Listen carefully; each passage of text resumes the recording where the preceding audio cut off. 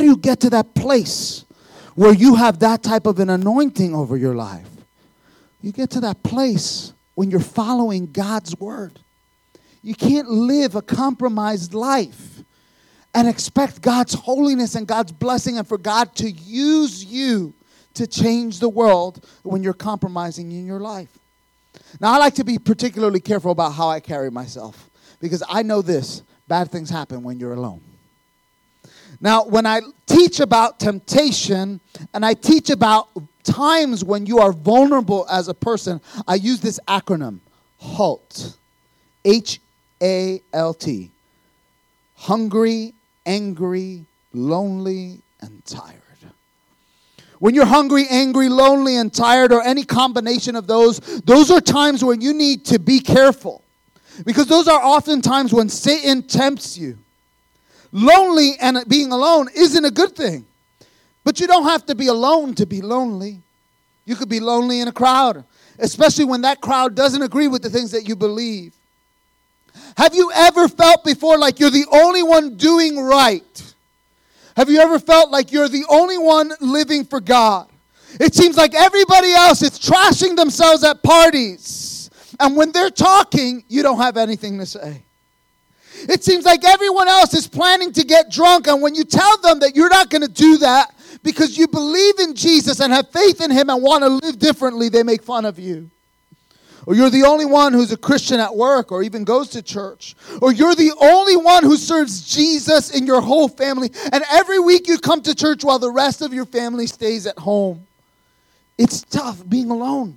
Even if the reason you're alone is because you're the only one that is doing what's right. I've said over the course of the last several weeks that John, the Apostle John, writes the book of Revelation, this vision given to him by God, these messages to these 7 churches and their instructions for us and also warning for us. So this week we're going to look at the church at Pergamos or Pergamum. Now, Pergamum is a city that no longer exists today, but in Bible times, Pergamum was the capital of Asia. And it was one of the most beautiful cities in all of Greece.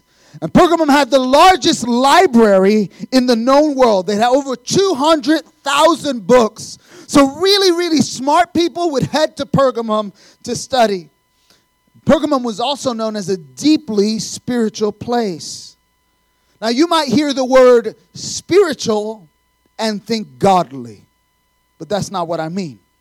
The people in Pergamum worshiped at famous historic temples. There was a temple dedicated to Zeus, the king of the Greek gods.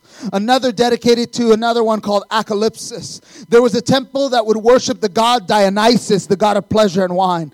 But the most important and the most impressive of all temples that was found in Pergamum was the one dedicated to the worship of the Roman emperor.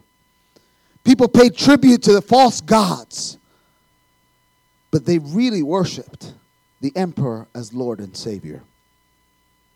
Pergamum was not an easy place for believers. It was lonely trying to follow Jesus in a city and culture dedicated to so many other gods. And in spite of that, the church was established. The church grew spiritually in this corrupt city. And from reading this letter, it's obvious that the church in Pergamum was surrounded on all sides by evil and corruption. The people were assaulted every day with the lies of Satan. It was challenging being the only ones doing right, the only ones serving God. They were literally in this continual fight between Satan's lies and God's truths. So if you're in a situation in your life right now where you're the only one that's doing right, the only one at work, the only one in your marriage, then you're in the same fight. Satan tries to sell you his lies. He wants to reframe your thinking and cause you to doubt the truth of God's word. If you feel alone for standing for what is right, listen to what Jesus says to the church and listen to the instructions and the warnings. Let's go to Revelation chapter 2, verse 12. It says this, to the angel of the church in Pergamum write, these are the words of him who has the sharp, double-edged sword. It says, verse 13, it says, I know where you live, where Satan has his throne. Jesus calls Pergamum the place where Satan has his throne. Anyone feel that way? Anyone feel like your office, your school, or maybe even your home sometimes is the place where Satan has his throne? In this case, it wasn't the church saying that. It was Jesus saying, this is the center of evil, the center of Satan's influence. He has made this city his home. Imagine living in Pergamum for a second. Your neighbor to the left of you worships Zeus. Your neighbor across the street from you is a priest who leads worship at the temple to the emperor. And your neighbor on the right of you worships yet another god. And they're all pressuring you at the same time to give up on Jesus and join with the rest of the city. Things are going tough for you. And you feel forgotten. Nobody knows I'm here. Nobody sees what's happening. I know God can't forget, but it seems like he has forgotten me. Isolated in the city where Satan lives, it's not difficult to imagine Christians in Pergamum believing the lie that God had forgotten them. When you believe the lie that God has forgotten you, it's easy to give up. It's easy to join the crowd. After all, where's God in your life? How could he allow these things to happen? That's why the words of Jesus here are so important. I know where you live. I know where Satan has his throne. They were not forgotten. God knew all things. And he says to them, and he says it to you today, I know where you live. See, the truth is, God knows exactly where you are in your life. God sees you. God hears the hateful words of your spouse. He sees the difficulty at home. He sees the persecution at work. He knows the temptation at the office. He knows the ridicule you feel when you're the only one in your classroom to stand for faith in Jesus. He knows what you're going through. He's everywhere and he is aware. And you can trust him. You're not alone. You're not forgotten. He says, I know where you live, where Satan has his throne. Yet you remain true to my name. You did not renounce your faith in me, even in the days of Antipas, my faithful witness, who was put to death in your city where Satan lives. Now, Jesus gives us a clue as to how hard it was to live in Pergamum and serve Jesus. Antipas, we know from history, was most likely the pastor of the church in Pergamum. The people in the city literally put the pastor of the church to death. Now, that's hard.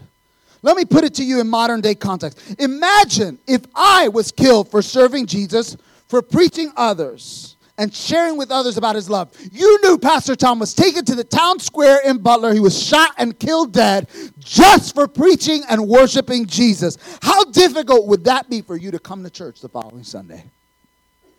The natural tendency would be to look and say, look, if it happened to Pastor Tom, it can happen to me, and I didn't count on paying that high of a price, so I'm not going to show up.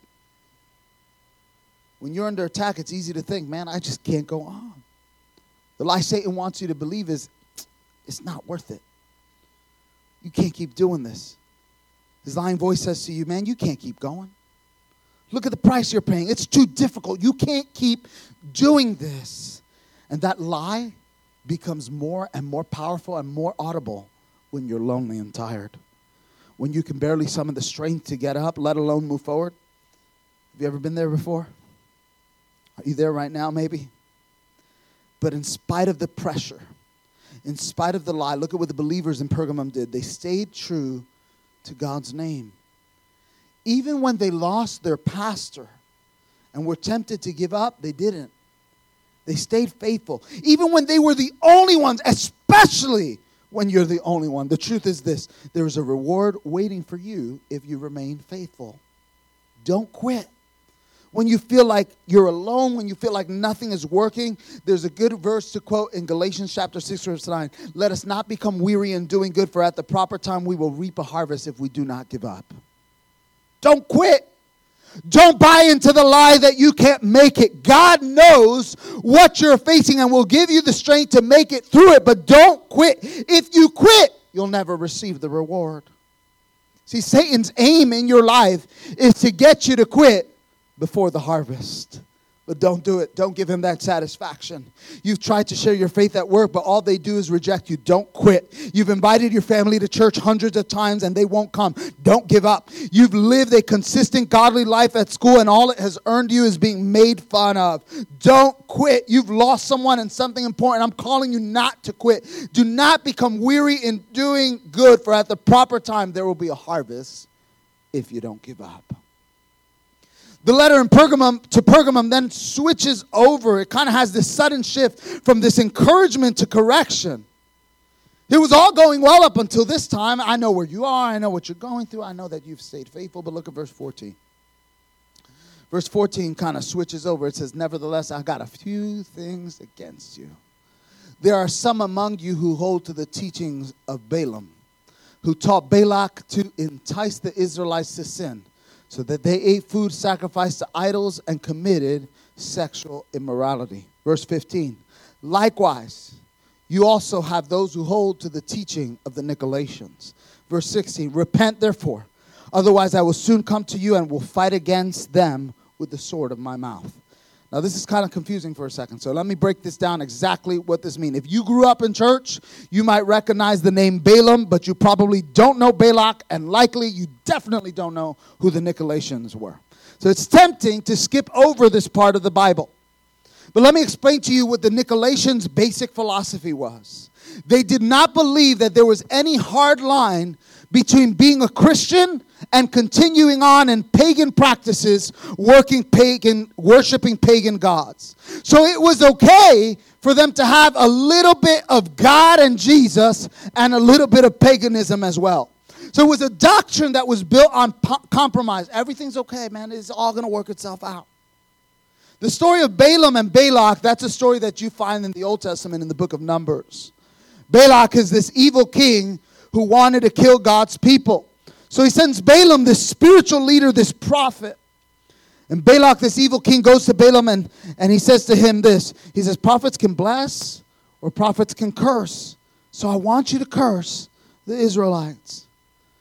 And Balaam gave in to the king and he tried to curse God's people, but he couldn't do it. God literally stopped him. He could not curse God's people. So Balaam goes to Balak, the evil king, and he says, hey, since this curse won't work, let's try this. I want you to tempt them. If we get them to compromise, they will destroy themselves. So Balaam said, hey, look, here's what we're going to do. We're going to send in a bunch of beautiful women into Israel, and we're going to tempt them with sexual sin and with food sacrifice to idols. And the strategy worked. Israel fell for the trick. They gave into the temptation. They let the women come into their camp. Their attitude was, it's not going to matter. We're God's people. Nothing can curse us. A little sin is just okay. And God wouldn't allow an outside enemy to destroy Israel. But sure enough, Israel destroyed themselves. Because of their sin, a plague struck the people of Israel, and many people died. Israel made a series of small compromises on the road to failure because they fell for the lie, a little sin is okay. Don't worry, it won't hurt you.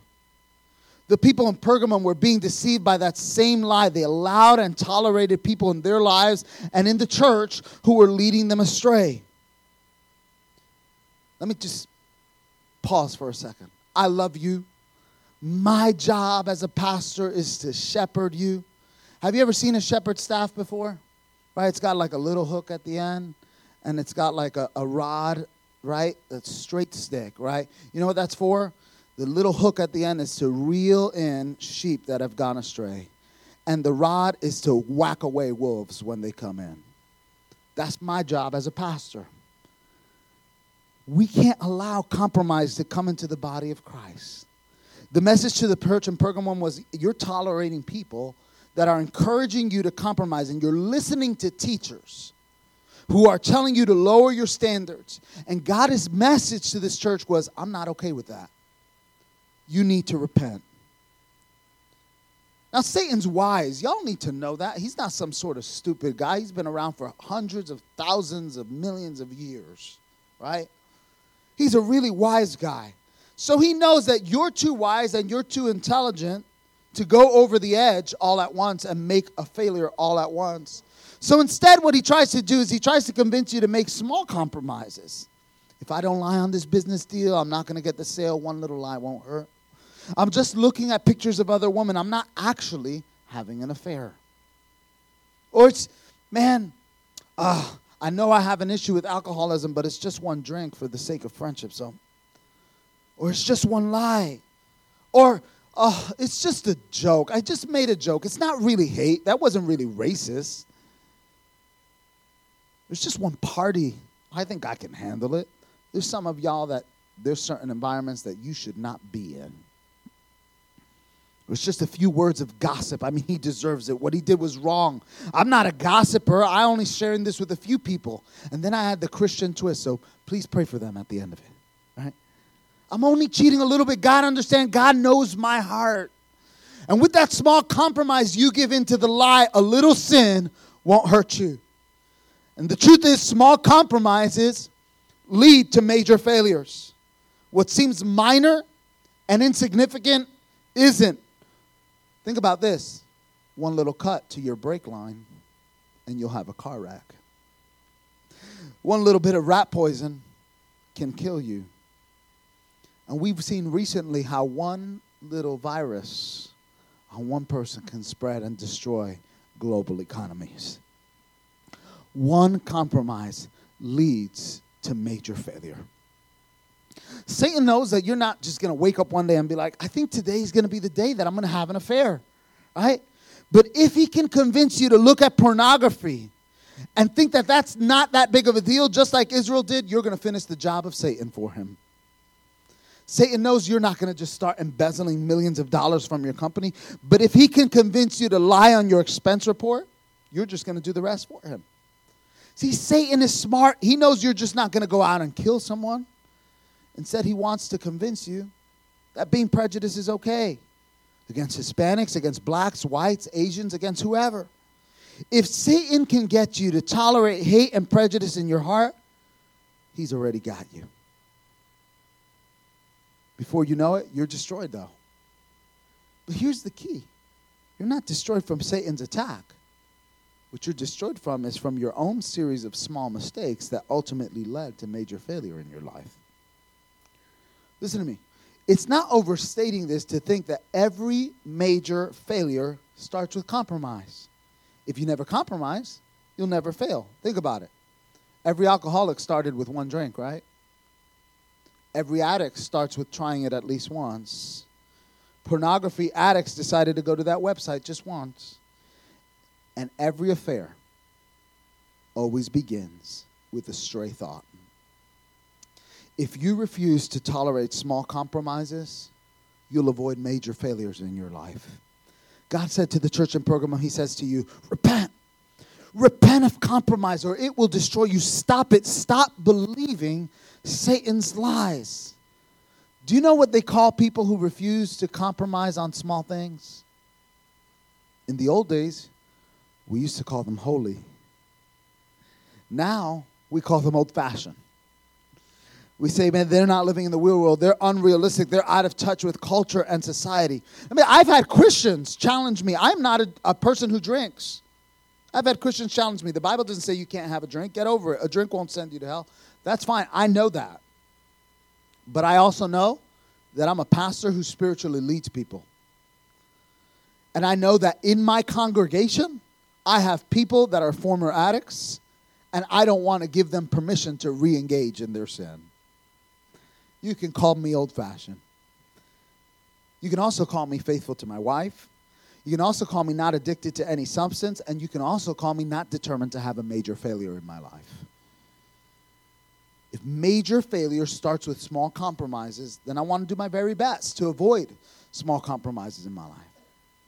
You may say, well, Pastor Tom, think about all the things that you are missing out on in your life. Well, guess what? I'm going to take that risk. I'm willing to miss some small things that maybe wouldn't hurt me in order to avoid massive failure that would destroy me. Many of us here, we need to repent for allowing compromise and recognize that small compromises in our life are setting us up for major failures. In verse 17, Jesus tells this to the church in Pergamum. He says, he who has an ear, let them hear what the Spirit says to the churches. To him who overcomes, I will give. Remember, I told you earlier, I said, don't quit. Jesus told the church in Pergamum, don't compromise, don't quit. And to him who overcomes, to him who stays faithful and true to my name and doesn't compromise, here's the reward. I will give some of the hidden manna. Now we don't have manna today. That's a Bible word. Once again, Jesus was painting a picture for the church in Pergamum by referring to a story that they all would have known. In the Old Testament, God's people were in the desert with nothing to eat. They were starving, and so God provided for them food in the form of manna. It's a kind of bread that they would eat every day. And God's people got their strength and their food every day from God. When you feel like you're standing alone for what is right, it's easy to resent anybody who tries to come alongside you to help you. Rather than reaching out for help, sometimes what we do is we further isolate ourselves. You say, man, I don't need anyone. I can do this by myself. I don't need the church. I don't need you. I'll be fine all alone on my own. And here's the lie that Satan wants you to believe. He says, he wants you to believe you don't need any help. He wants you to believe that you can handle it on your own. The truth is you can't do it by yourself. You don't have the strength to do it. The only way you can do it is by depending on God every single day for strength, for daily bread, or your daily manna. Remember this. I want this to capture your thought this morning. Self-dependence is the enemy of God dependence. The truth is you need strength from God every single day. And God promises exactly that. If you stay faithful, if you won't compromise, if you won't quit, you'll receive manna. You'll receive daily strength from heaven. But Jesus said to the church in Pergamum, he also says to us today, I know you feel alone. Don't give in. I'll give you strength that you never knew you had. And in my strength, you're going to make it. The letter finishes this way. It says, I'll also give him a white stone with a new name written on it, known only to the one who receives it. Jesus says, if you'll remain faithful and not compromise and not quit, not only will I give you my strength, I'll give you a white stone with a new name on it. Now that means absolutely nothing to you. Nothing in our culture. But to the people in Pergamum, hearing this statement was huge. Now let me explain. This thing means three things. This white stone with a new name on it means three things. In those days when a trial took place, the defendant would be given a stone when the jury had reached its decision. If they got a black stone, it meant that they were guilty. If they got a white stone, it meant that they were declared not guilty. So Jesus says, I'll give you a white stone. You're not guilty. You're forgiven in my sight. See, one day you and I will stand before the throne of God, the ultimate judge. And if you remain faithful to him and refuse to compromise or quit, he will declare you not guilty. He will declare you forgiven. That's enough though, right? Wouldn't you think that that's enough? Oh, wait, there's more. God changes you into something new. He gives you a new name. Not only are you forgiven, you have the promise of heaven, but you are transformed here on this earth. So what does that mean? What you used to be, you're not anymore. You've been changed. You're new. You've been transformed. And let me tell you something. There's a lot of used to be's in this room right now. And you've been transformed by God. You used to be an alcoholic. You used to be an addict. You used to be miserable and lonely and without purpose. You used to be a cheating spouse. You used to be a foul-mouthed sinner. You used to be a bitter and angry gossiper, but you've been transformed. You're no longer what you used to be, but instead you're new and you're made new by the life-changing power of Jesus Christ.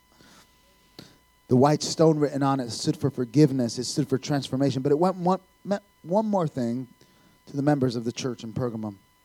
See, in those days, they would celebrate the Olympics, their version of the Olympics in Greece. And the winners, once they had won, would be given a white stone. And that was their entry, their little pass to enter into the victor's party afterwards. The white stone gave them exclusive entrance to this victory feast for those who had won. The white stone literally meant access. Now, I know you're probably ahead of me on this one, but Jesus was saying to the church in Pergamum, if you don't quit, if you'll stay faithful, if you'll not compromise, if you will overcome, I'm going to give you access to the ultimate feast. One day, forgiven and transformed, I will welcome you into heaven. And on that day, your faithfulness will be worth it. And you won't regret the things that you missed by refusing to compromise in your life. You'll stand in the presence of God and you'll hear him say, well done, good and faithful servant. Let us not become weary in doing good. Remember that? For at the proper time, we will reap a harvest if we do not give up. If you refuse to give in, if you refuse to compromise, that's what you get. You get to be forgiven. You get to be transformed in this life. And you get to be given access to the grace and the goodness of God, not only in the life to come, but here and now, on this earth. That's how you walk with anointing. That's how God uses Christians to change the world for his glory. Let's pray. Father, thank you. Lord, thank you so much for your word. Lord, it challenges us not to stay the same, God.